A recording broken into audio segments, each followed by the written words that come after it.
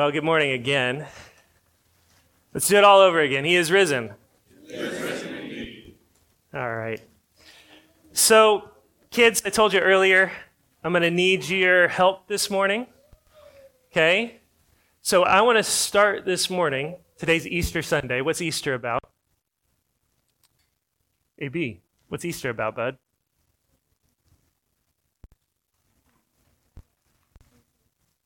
Jesus rose from the dead? Yeah. So I want to talk about Jesus' life. We've been studying as a church the Sermon on the Mount and looking at Jesus' life and looking at Jesus' call for the kingdom. So what can you guys tell me about Jesus' life? Where did it start?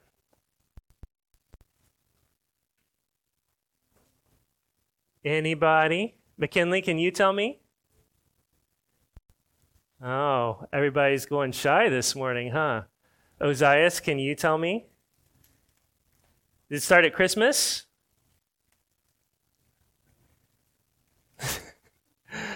Wow, all right. It did start at Christmas. Oh, good, thanks, man. Appreciate that. What do you guys know about Jesus' parents? Jesus is the king, right? He's the king of heaven. He's the eternally begotten Son of God. So he was probably born to rich and powerful people. No? Not rich and powerful people, Otto? Well, who is he born to? Mary and Joseph. And Mary and Joseph then must have been really powerful, rich, important. No? No? Well, what were they? Were they kings and queen? No. They were poor. So Jesus was born to peasants. Were they from an important place? No. They were from a really small, unimportant place, weren't they? Probably when the king was born, all the important people, the rich people, came and bowed to him, right? Because he's the king. He's the Son of God. Is that who came to Jesus? Is it? Kind of. What do you mean, kind of? Okay, the three kings, the three wise men did come. That's right. But who were there first? Was Jesus born surrounded by rich, important people? Shepherds.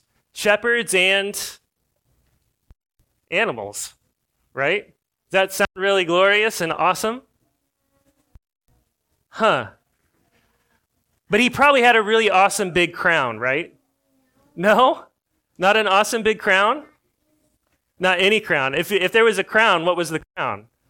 It was like the hay that got stuck in his hair if he had any hair when he was born. Did you have any hair when you were born? Yeah? I saw a newborn baby this past week. Moxie had hair. That's cool. Baby I saw this past week had a lot of hair. So Jesus was born, the King of Heaven, in the lowliest of circumstances, right? So his life was probably pretty great too then, right? No? Man, Otto, you're like the Debbie Downer over here. It wasn't great? What was it like? Was it an easy life or a hard life? It was a hard life. It was a hard life. So Jesus is born, and he lives out in the sticks with a bunch of peasants, hicks, from nowhere, nobody. And he lives the first 30 years of his life in obscurity, and then he starts to preach the gospel of the kingdom. And what happens? What does Jesus start to do? Yeah.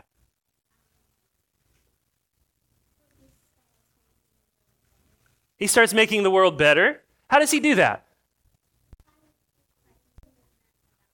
By teaching them about the Father, yeah. What else, Ian? And teaching parables. Does he do anything else besides that? Yes, Lou. He heals people, right? So the blind see, the lame walk, lepers are cleansed, the deaf hear, the dead are raised, the poor have good news preached to them. And what's the good news that he preached? freedom. Freedom from the bondage and oppression of sin. Freedom from anger and lust and the love of money. Freedom from fear of man and fear of death. Y'all been afraid of people before? Yeah? Have you ever had somebody you know and love die? That made you a little afraid? Yeah. Jesus came to free us from the fear of death and the fear of men. He came to make us free to serve him, to serve the King, right? And so he spent 3 years healing and preaching and proclaiming good news. And then what did we celebrate last week? Do you remember the name of it? Okay, Good Friday was a couple days ago. We're not there just yet. Yep. Palm Sunday. That's right. So Jesus spends 3 years in the wilderness, like we talked about last week, gathering a people to himself from among the bywaters. Bywaters? Is that the word I want? Byways. Thanks. Yeah. The bywaters. Where'd that come from? Yeah, out in the byways, the highways, the byways, right? Like the song, out in the sticks, not in the important places among the rich, important people, but with the people that are outcasts and alone. And so they all come together, and on Palm Sunday, he rides into town, and they're all proclaiming, "Here comes the Son of David, the King, to his royal city, gentle and mounted on a donkey." And what does Jesus do when he gets to town? He comes in, everybody's looking for him in Jerusalem. And in Jerusalem, all the rich, powerful people want to kill him.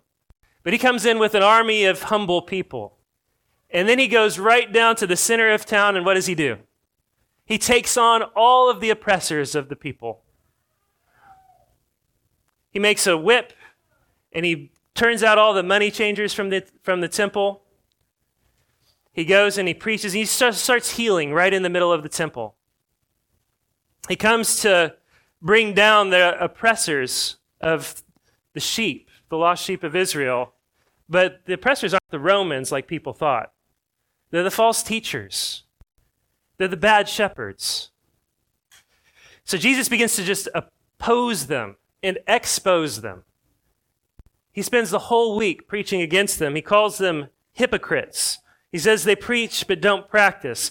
They tie up heavy burdens around the people, but they won't lift a finger to do anything about it themselves.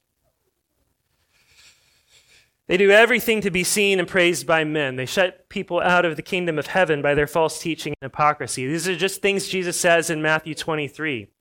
You can see him there if you want. So they plan to kill him. But they can't kill him because the people are there and the people have been healed. Until Judas, one of Jesus' closest friends, comes and says, "Well, I can give you a way to get him at night when nobody sees and nobody knows." So then we come, Otto, to Good Friday. And what happens on Good Friday? He dies on the cross, that's right. Jesus is betrayed by one of his closest friends, one of the people he spent 3 years discipling and loving and caring for. And then he's abandoned by absolutely everybody else. Everybody he's ever loved, everybody he's ever taught and cared for, abandons him. And the people he came to save hold a mock trial, and they condemn him to death. The lips that he formed as God for his own praise mock him and scorn him. The hands that he made to do good works nail him to a tree and put on him a crown of thorns. Jesus, the eternal Son of God, left his throne in heaven, was born a little baby to peasants, was laid in a feeding trough and surrounded by the praises of the animals and the shepherds. He lived a life of lowliness and suffering. He was despised and rejected and betrayed and abandoned and tortured and killed. And here's the question we have to ask this morning. Why? Why? Why be born at all? Why suffer that kind of humiliation and degradation? Why suffer that kind of betrayal? Why suffer that kind of abandonment? Why suffer the torture and death? The reason is the resurrection.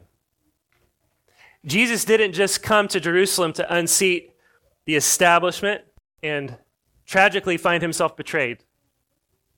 He came to unseat principalities and powers in heavenly places. He came to reverse the curse that Adam placed on all of us in the whole world through his sin and disobedience. Jesus came to conquer sin. He came to defeat death. The symbolism matters. Nobody saw it at the time, but think about it. How did we fall? Adam and Eve in a garden, right? Naked in a garden, deceived. They rebelled against God. They ate the fruit of a tree. And God sent them outside the garden and cursed the ground to bear thorns and thistles. So what does Jesus do? Jesus is betrayed in a garden, stripped naked. A crown of thorns is placed on his head, and he's hung on a tree. And he eats the fruit of the fall. He bears the curse on himself. Why?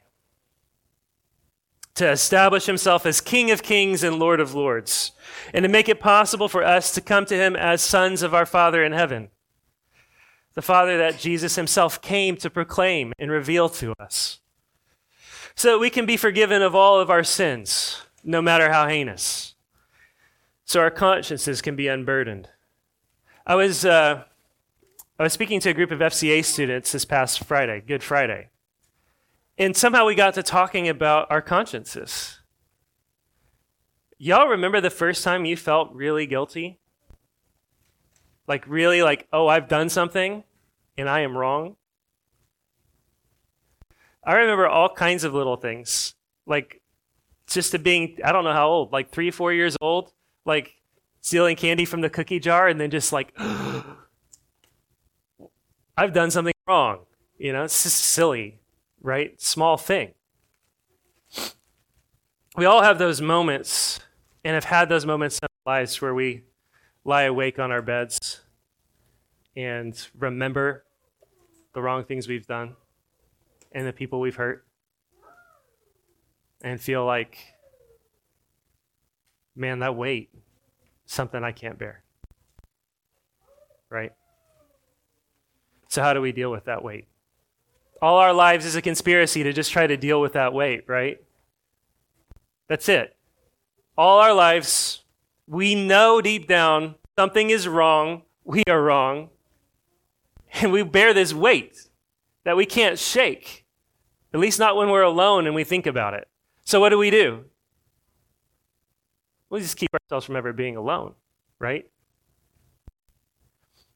We sleep at night with this guy on our nightstand. And what's the first thing we do when we wake up in the morning?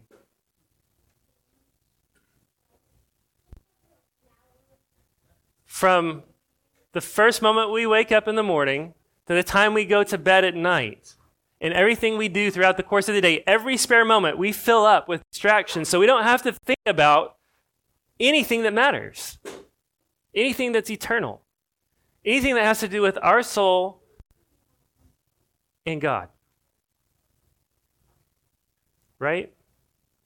And it's not that these things are bad. The phone is a great tool. I have one right here. It's in my pocket. I'm as guilty as anybody first thing in the morning, okay? But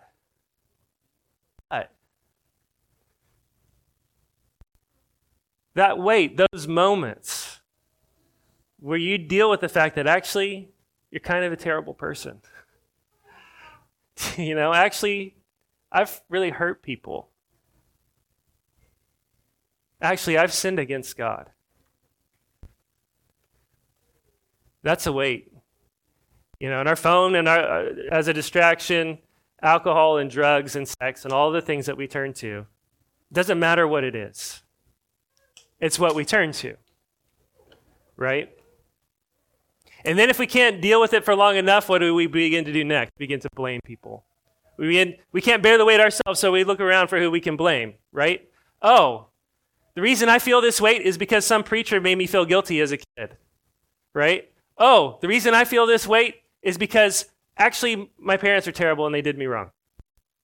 Oh, the reason I feel this weight is because society is lined up against me and I am a victim of society, right?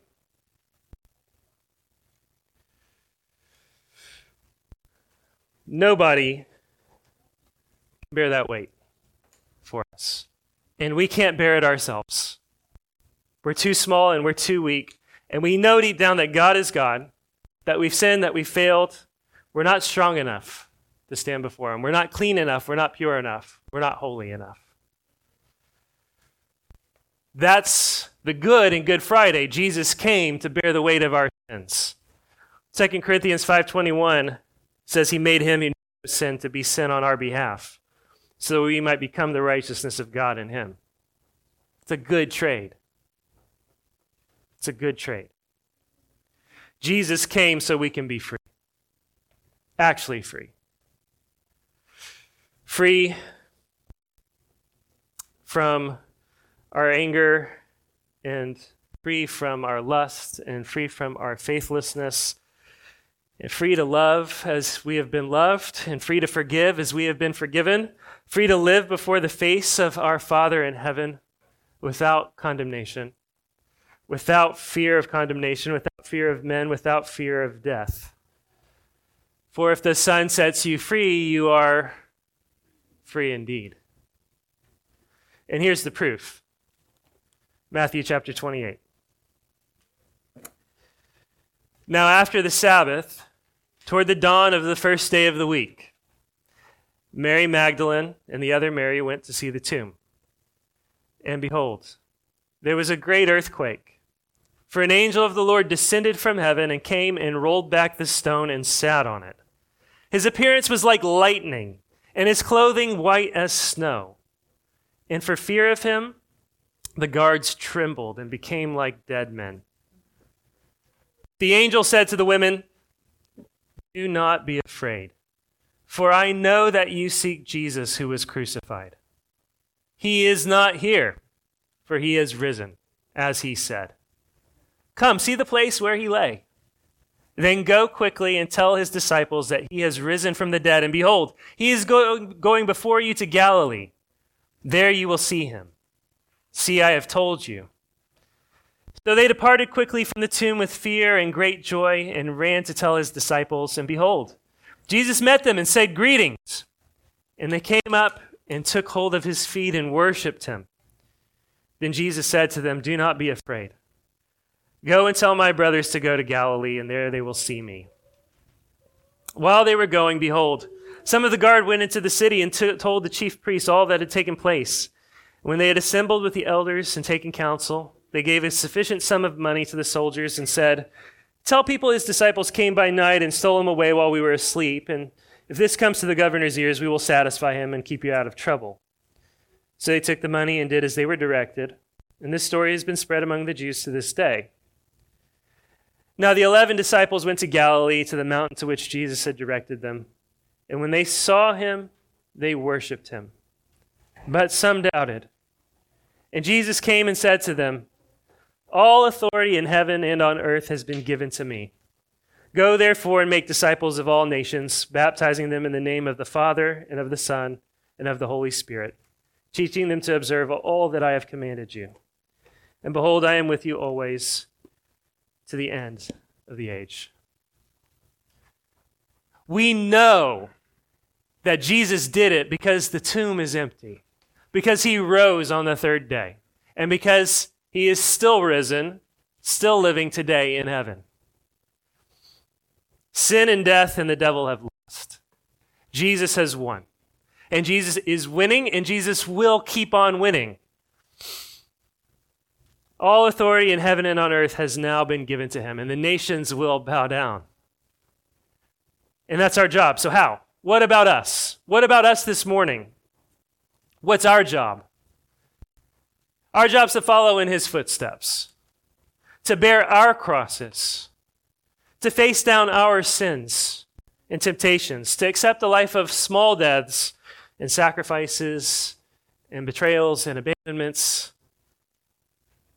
We pack our bags and we leave our friends and our church and our school, and we move to a new city because Jesus came to us and told us to go. It's what all of Jesus' followers have been doing for thousands of years now.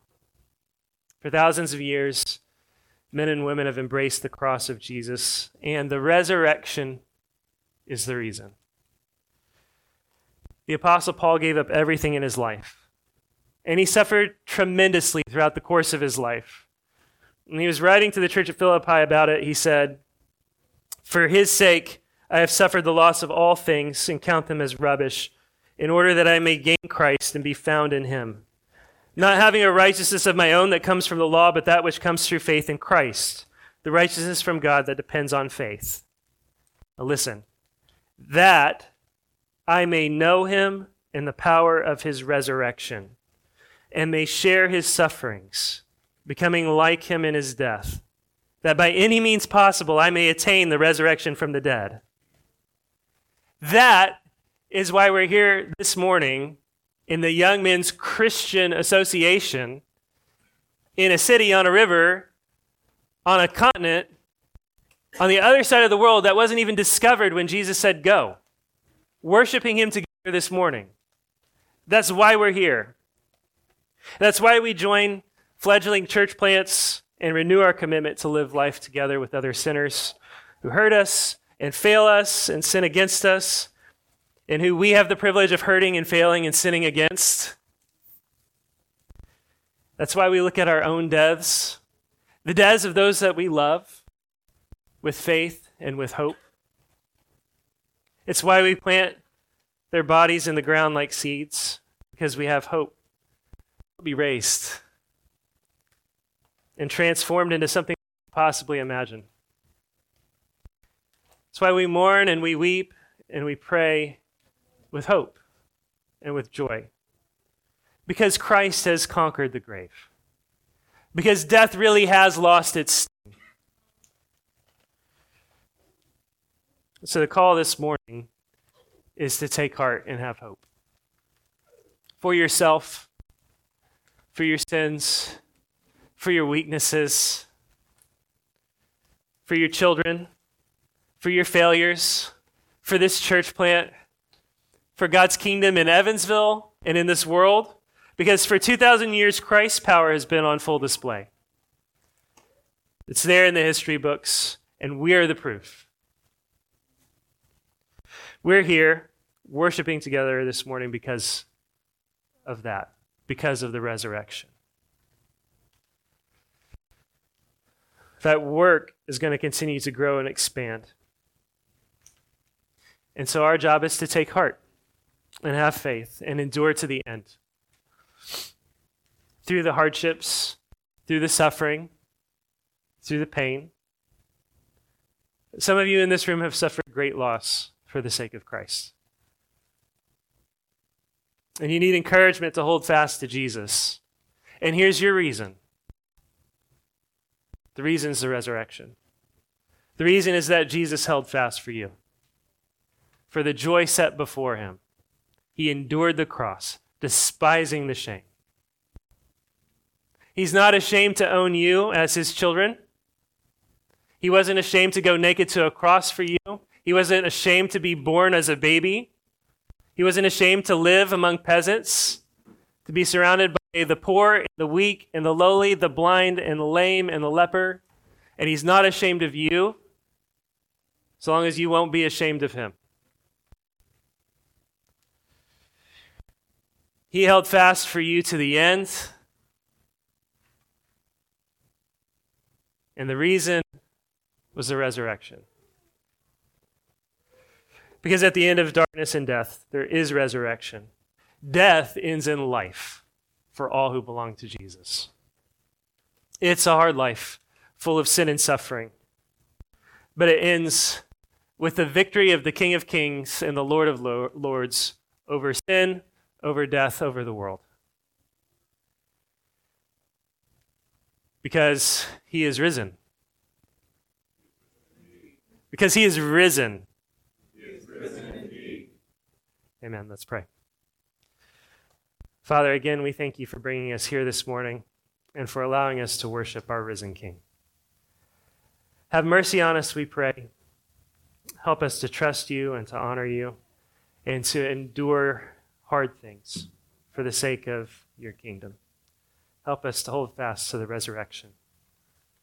We thank you this morning for your love and your kindness and your power in our lives. In Jesus' name, amen.